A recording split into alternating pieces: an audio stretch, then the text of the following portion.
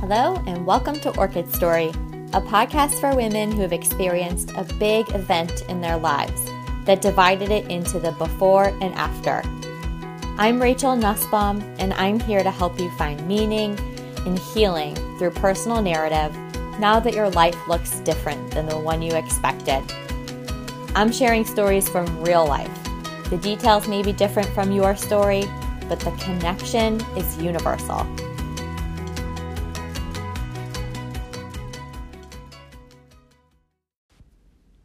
Hi friends, welcome back to the Orchid Story podcast.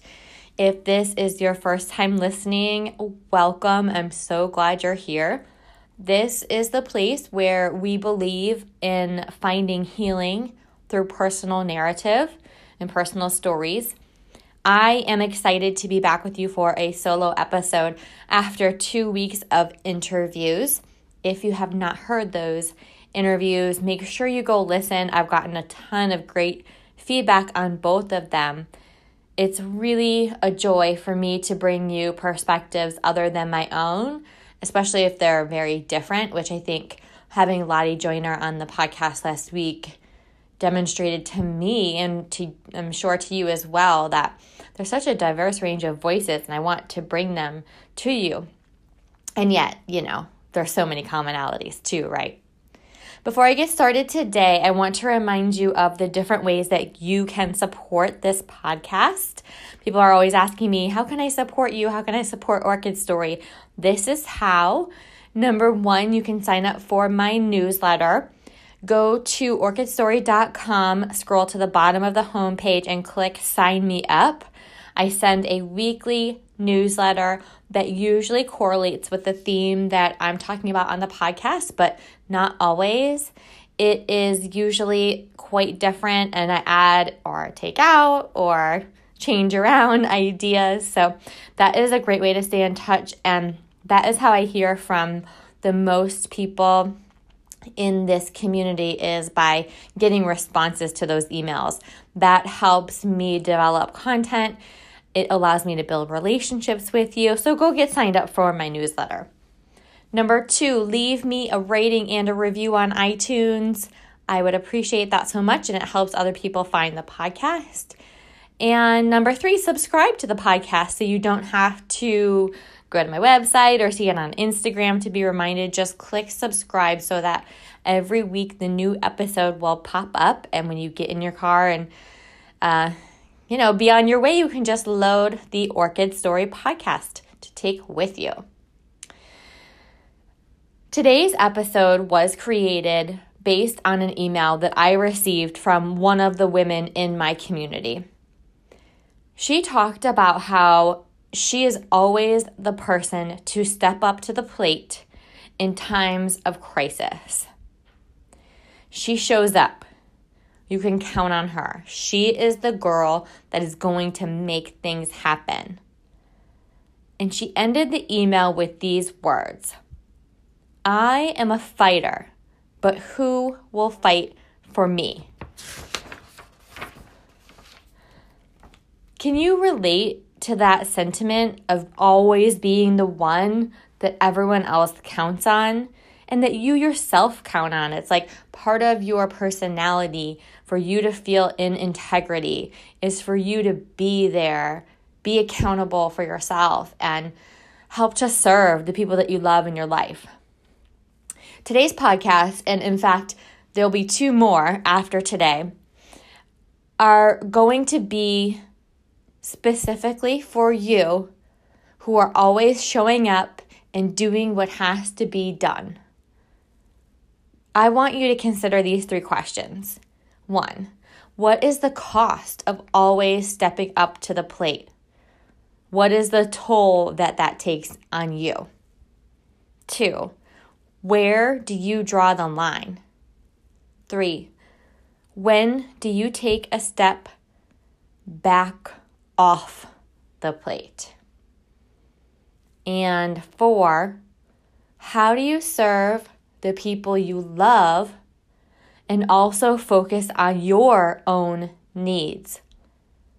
Last one, how do you set up your own life so that when you need it, you will have people that will fight for you. So remember my reader's question, who will fight for me? I'm going to try to address these questions that I just gave to you over a series of 3 podcasts, and each of the podcasts will have their own concept for us to talk about, for me to teach you something, and for us to explore.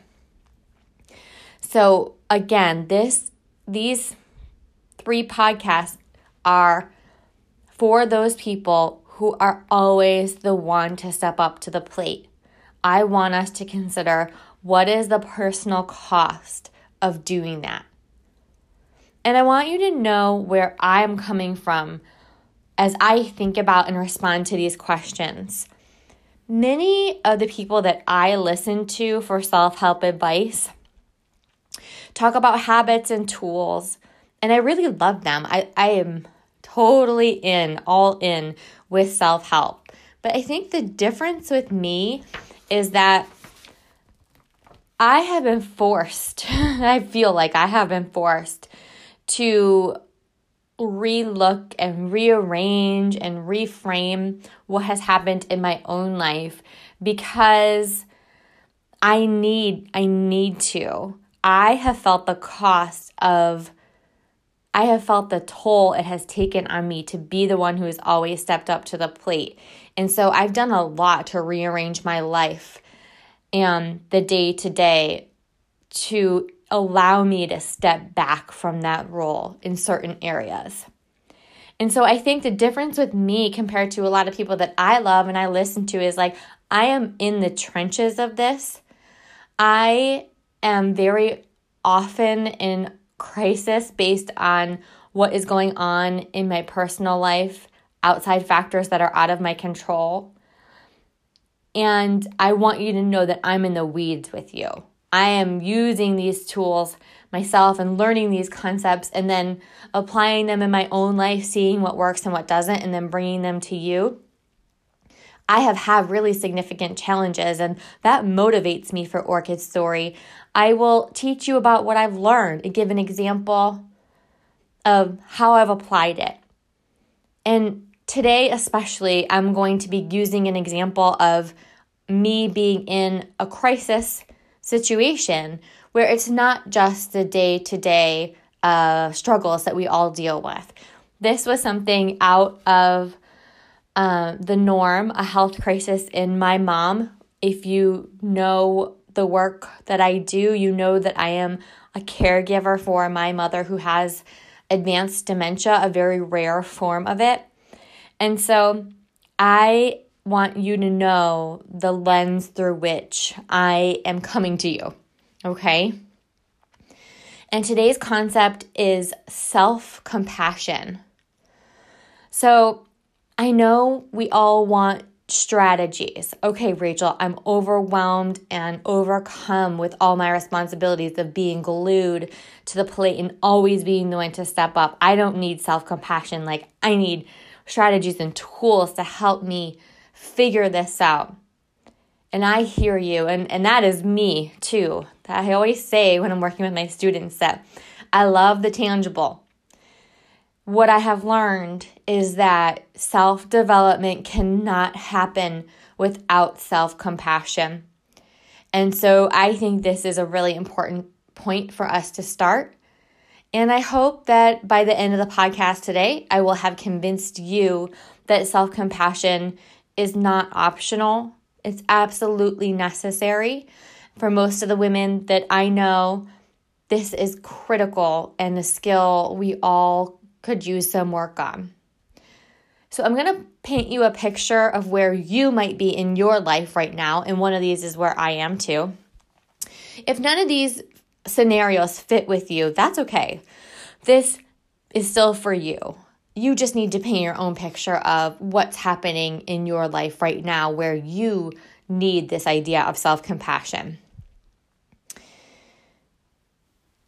Okay, so the scenarios that I want to paint, these pictures I want to paint for you, I have 4 of them. Okay, so the first one is where I feel I fall right now, and that is into the overextended caregiver. And for caregiving, I know a lot of my listeners and readers identify with this because that's how you found me. Talking about the experience of caregiving for my mother. And I hear from a lot of women who have this role in their lives too. So we are trying to raise children, work our jobs, and hopefully move up in our careers. And then we are also tasked with trying to provide some sense of quality of life for a parent, usually, in a situation that is really, really complicated and generally pulls us away from our nuclear family and our jobs. And those are just the critical things, right? Like our exercise routine, our self-care, feeding our families. And so that is number one, the overextended caregiver. Number two scenario of we're talking about who needs this idea of self-compassion. Number two is the no time for me mama. So many women fit into this category where you are so committed to your children and to the well-being of your kids, and you want them to excel because you're a mama and that is important to you. And so you are running all the time, bringing the kids to their activities and doing all the things for the members of your family. So much so that when I say the word self-compassion or ask you about your self-care, it's just like, what? I don't even have time to think about something like that. I am running my kids around to baseball and football and soccer and basketball, and then I'm doing my work for the PTA and volunteering and being a room mom. And it all adds up. And these mamas feel like there is just no time. I don't even know how I would carve out time to think about self-compassion. Number three is the overcommitted professional. If you listened to my podcast from last week with Lottie Joyner, you heard her talk about how for the last decade or more in her life, she has been reaching and striving for more in her professional life. That woman is a member of so many different committees and has had all these amazing doors open for her. And on the flip side, what that means is that her own personal life, when she reflects upon it now, looks different than maybe she had hoped by this time in her life it would look. And so the overcommitted professional is wondering, what can I do at this point to reimagine these decisions I've made in my life? Then the fourth scenario I want to paint for you today is my story was not supposed to go this way. That one's kind of a mouthful, but the woman who feels my story was not supposed to go this way. So often I work with women who are grappling with a diagnosis of a chronic health condition. I'm just trying to live my life, and now I have to figure out how am I going to completely uproot and change my diet. And not only that, but then how am I going to continue to provide the meals and planning that I need to do for the rest of my family that now looks completely different than what I need for myself? How am I going to fit in appointments with all these specialists on top of everything else that's being asked of me in my life? Where am I going to turn to for work help? Am I going to need to take a leave of absence? Do I have enough sick time? There's so much that goes into a woman's head and psyche when a diagnosis comes up. Maybe you have experienced a breakup or a divorce, and the trajectory of your life just took a hard turn to the left, and you are left wondering to yourself, what happened here, and who am I now, and my story was not supposed to go this way, and how do I even know which way is up and how to move forward? So those are some examples of the my story was not supposed to go this way woman. And all of these 4 scenarios I just painted are women who may be you and maybe not. Again, if you have your own story that doesn't fit, you need to be creative and think about what it is right now. These are all examples of women that I've worked with that really I want you to think about fostering self-compassion for yourself. So I hope that you can see yourself and your story in one of these descriptions. And I want you to know that I'm not trying to put you in a box.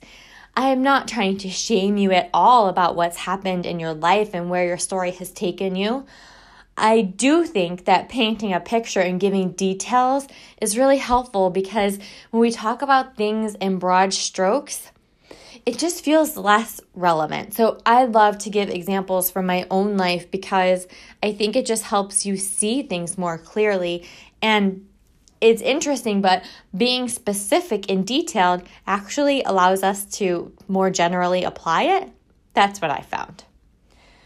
So right now, as I mentioned, I relate most to the overextended caregiver. So I'm going to use my own story today as an example for us. You used your own story. And if we want to change these stories, if we want a new ending to these stories, we have to develop self-compassion. And again, we're not looking outside of ourselves. We're going within here for this development of self-compassion. If we want to grow as a person, we have to have compassion for ourselves. And my teacher and the person that I've learned the most from about self-compassion is Tara Brach. She's a meditation teacher, very well known and beloved in her own community. And I'm going to outline her RAIN practice here. It's an acronym that we'll walk through together. She has a new book out called Radical Compassion. I actually just downloaded it. It was just really great timing that I'm thinking about self-compassion. I was reminded by one of my friends that this new book has come out. So if you want to go deeper on this topic, check out Tara Brach's Radical Compassion book. All of her work is amazing. She has a lot of free resources on her website, including podcast type talks and meditations.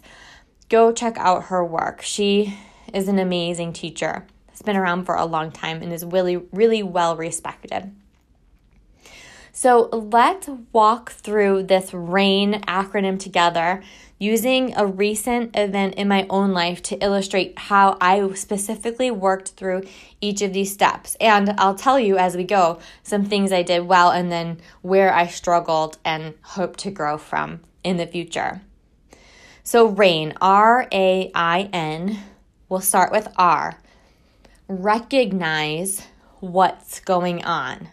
Okay, so that's the first step, recognize. So you're looking for signs of being stuck in unworthiness. Is your inner critic telling you I'm not good enough? Are you feeling shame? Are you feeling really scared and fear is just taking over? Maybe you're feeling anxious. Maybe you have that fluttering in your chest. That's your sign of anxiety. Or maybe you're feeling depressed and in that state actually feeling numb. So my example of this happened very recently in the last month. My mom was actually in the hospital. I had been with her for the entire day and it was the evening time. The day had started with an emergency phone call in the wee hours of the morning, which woke me up. And I had been by her side without leaving other than bathroom and trying to get a few gulps of air outside. It had been over 12 hours. And it was a pretty acute problem. She had been taken by ambulance and had been admitted to the hospital. And in this moment, during this evening, she was having a procedure done right there in the hospital room. And it was a really uncomfortable setting. So there was a doctor, a nurse, and me. I was there to hold her hand and be a calming force as she underwent this procedure. I was not calm, but I was able to outwardly stay calm.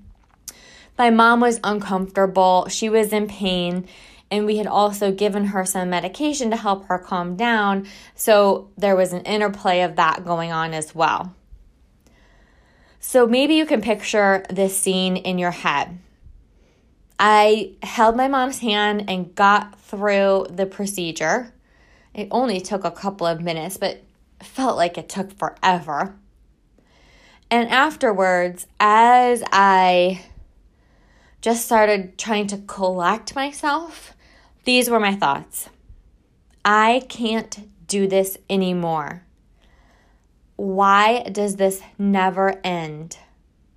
How much can one person bear? I hate this disease. I just want my life back. It's too much. So it's very clear all of these thoughts were coming from a place of fear. And I am pretty good at recognizing recognizing my thoughts. I have practiced for a long time trying to do this, and I can usually catch myself pretty quickly and notice where my thoughts are. And so I, right away after the acute part of this procedure was over and the doctor was out of the room, I noticed that I was having these really, really negative thoughts that I, to be totally honest with you, have a lot of the time when I'm in these sort of situations. And again, this was more of a crisis situation. This was not an everyday sort of happening. And I think it's important for me to talk through it in this way because so many of you that I talk to are in these similar situations. So that's why I'm using this one as the example. So that's R, recognizing. A is allowing. So taking a life-giving pause is what Tara Brach says. And we allow pausing with the intention to relax our resistance and let the experience just be. So just saying that out loud makes me feel like taking a deep breath. So if it feels good to you, just take a deep breath right now. Allowing, giving pause. For me, the idea of allowing, it's really important that I don't beat myself up or tell myself that I'm a terrible person for feeling this way. And again, I think this is something I've worked on a lot, and I think I'm getting pretty good at it. So as I'm recognizing I'm having these thoughts of I hate this disease and I just want my life back, Rach, you're doing it. It's okay. It's okay to have these thoughts. That's kind of my way of giving myself the pause. So in reflecting back on that night, I remember that I spoke with the doctor when he was done. I remember my sister and I hugged. And I remember just kind of slumping down into a chair in the room. And for me, and this is often the case, the really hard part when I'm with my mom is that she doesn't stop talking. And she makes a lot of requests. And so if I want to pause, a pause is a quiet. A pause is a breath. And that is super challenging if someone is making demands on you. And so what I have to do sometimes in a circumstance like this is actually physically change my scenery and leave. And sometimes, I would never leave her if she wasn't safe. But in this example, what really happened, she was in the hospital with nursing staff. So it was totally safe for me to leave. But that's what I remember about allowing from this particular example was that I recognized the thoughts I was having, and I allowed myself to have them and did not beat myself up about it. Okay, so moving on to I. I is investigate with gentle attention. So this is about getting curious and asking yourself, just gently asking yourself to notice things. So you can ask yourself, how am I experiencing this in my body? What is my body feeling right now? And then from there, we can think about grounding ourselves. But first, we have to notice what is happening in our bodies. And also, what am I believing about this situation? So when I ask myself, how am I experiencing this in my body? I wanted something to calm me down out of that really frantic, adrenaline rushing, scared energy. I wanted to shift out of it and get rid of it as quick as I could. And this is something that I continue to work on. And this particular example, I did not do a good job of it. So I'll tell you what I did. I knew that my body wanted to feel good, stop feeling bad, and feel good. And my sister had a bag of cinnamon gummy hearts. It's almost Valentine's Day. And I remember just grabbing it and eating some right away. Like after I did recognize my thoughts and allow myself not to beat myself up about it, then I went to thinking, okay, I got to get rid of all of this crazy energy coming through my body. And so I'm going to eat some sugar to help myself numb it. So that is a place for me that I continue to work on. How can I calm my nervous system when I'm triggered without sugar or without grabbing my phone and scrolling through Instagram, without distracting myself? Like, how can I get better about sitting with that energy and letting it pass through me? So this step is all about, again, getting curious with yourself. And this is an area that I am trying to work on. I think in general, smaller triggers in general life, like if I get a text that ruffles my feathers, or if I get a phone call from an aide who cares for my mom about her refusing to take her medication, something like that, a smaller trigger, I'm much better at just recognizing the feelings, allowing them, investigating them without diving to a distraction or a numbing. But I know that for me in a crisis that this is a place where I struggle. So just to share that with you, that we are all works in progress. So finally, the last letter in RAIN is N, and N is for nurture. So show yourself some love. And we could argue that me eating sugar is not showing myself some love, but I'm not going to beat myself up here about that. I know it's something that I need to work on. And I actually did some other things to show myself some nurturing love here. So I want to walk you through what I did. I eventually, after this whole thing started to calm down, went to get tea. So as I said before, I sometimes feel the need to remove myself physically from wherever the event is happening. And I think it's a really healthy thing for all of us to think about. How can you change your scenery? That evening, I went down to the cafeteria and I got myself some tea. And that alone was a really good choice for me, because normally I would choose, in a state of distress, coffee or diet soda.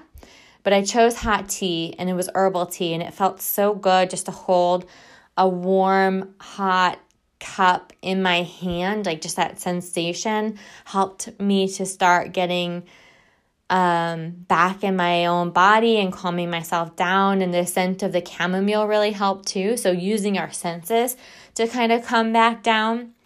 And then at the register, when I checked out, the woman that checked me out asked if I had a loved one who was in the hospital. And I shared that my mom was there, and she looked me straight in the eye and just said, I really hope your mom gets better soon. and remembering that there are connections to other people in the world, and sort of just like expanding that view instead of being so narrowly focused on what is happening in that hospital room, that was huge for me and very nurturing. Then a few hours later, my sister and I had to make the decision about whether one of us was going to spend the night in the hospital room with our mother. And the head nurse, the charge nurse, had asked us to spend the night. He said, I feel it would be best if one of you would spend the night with your mother. She has been through a lot today, and it would really be helpful for her and for the nursing staff.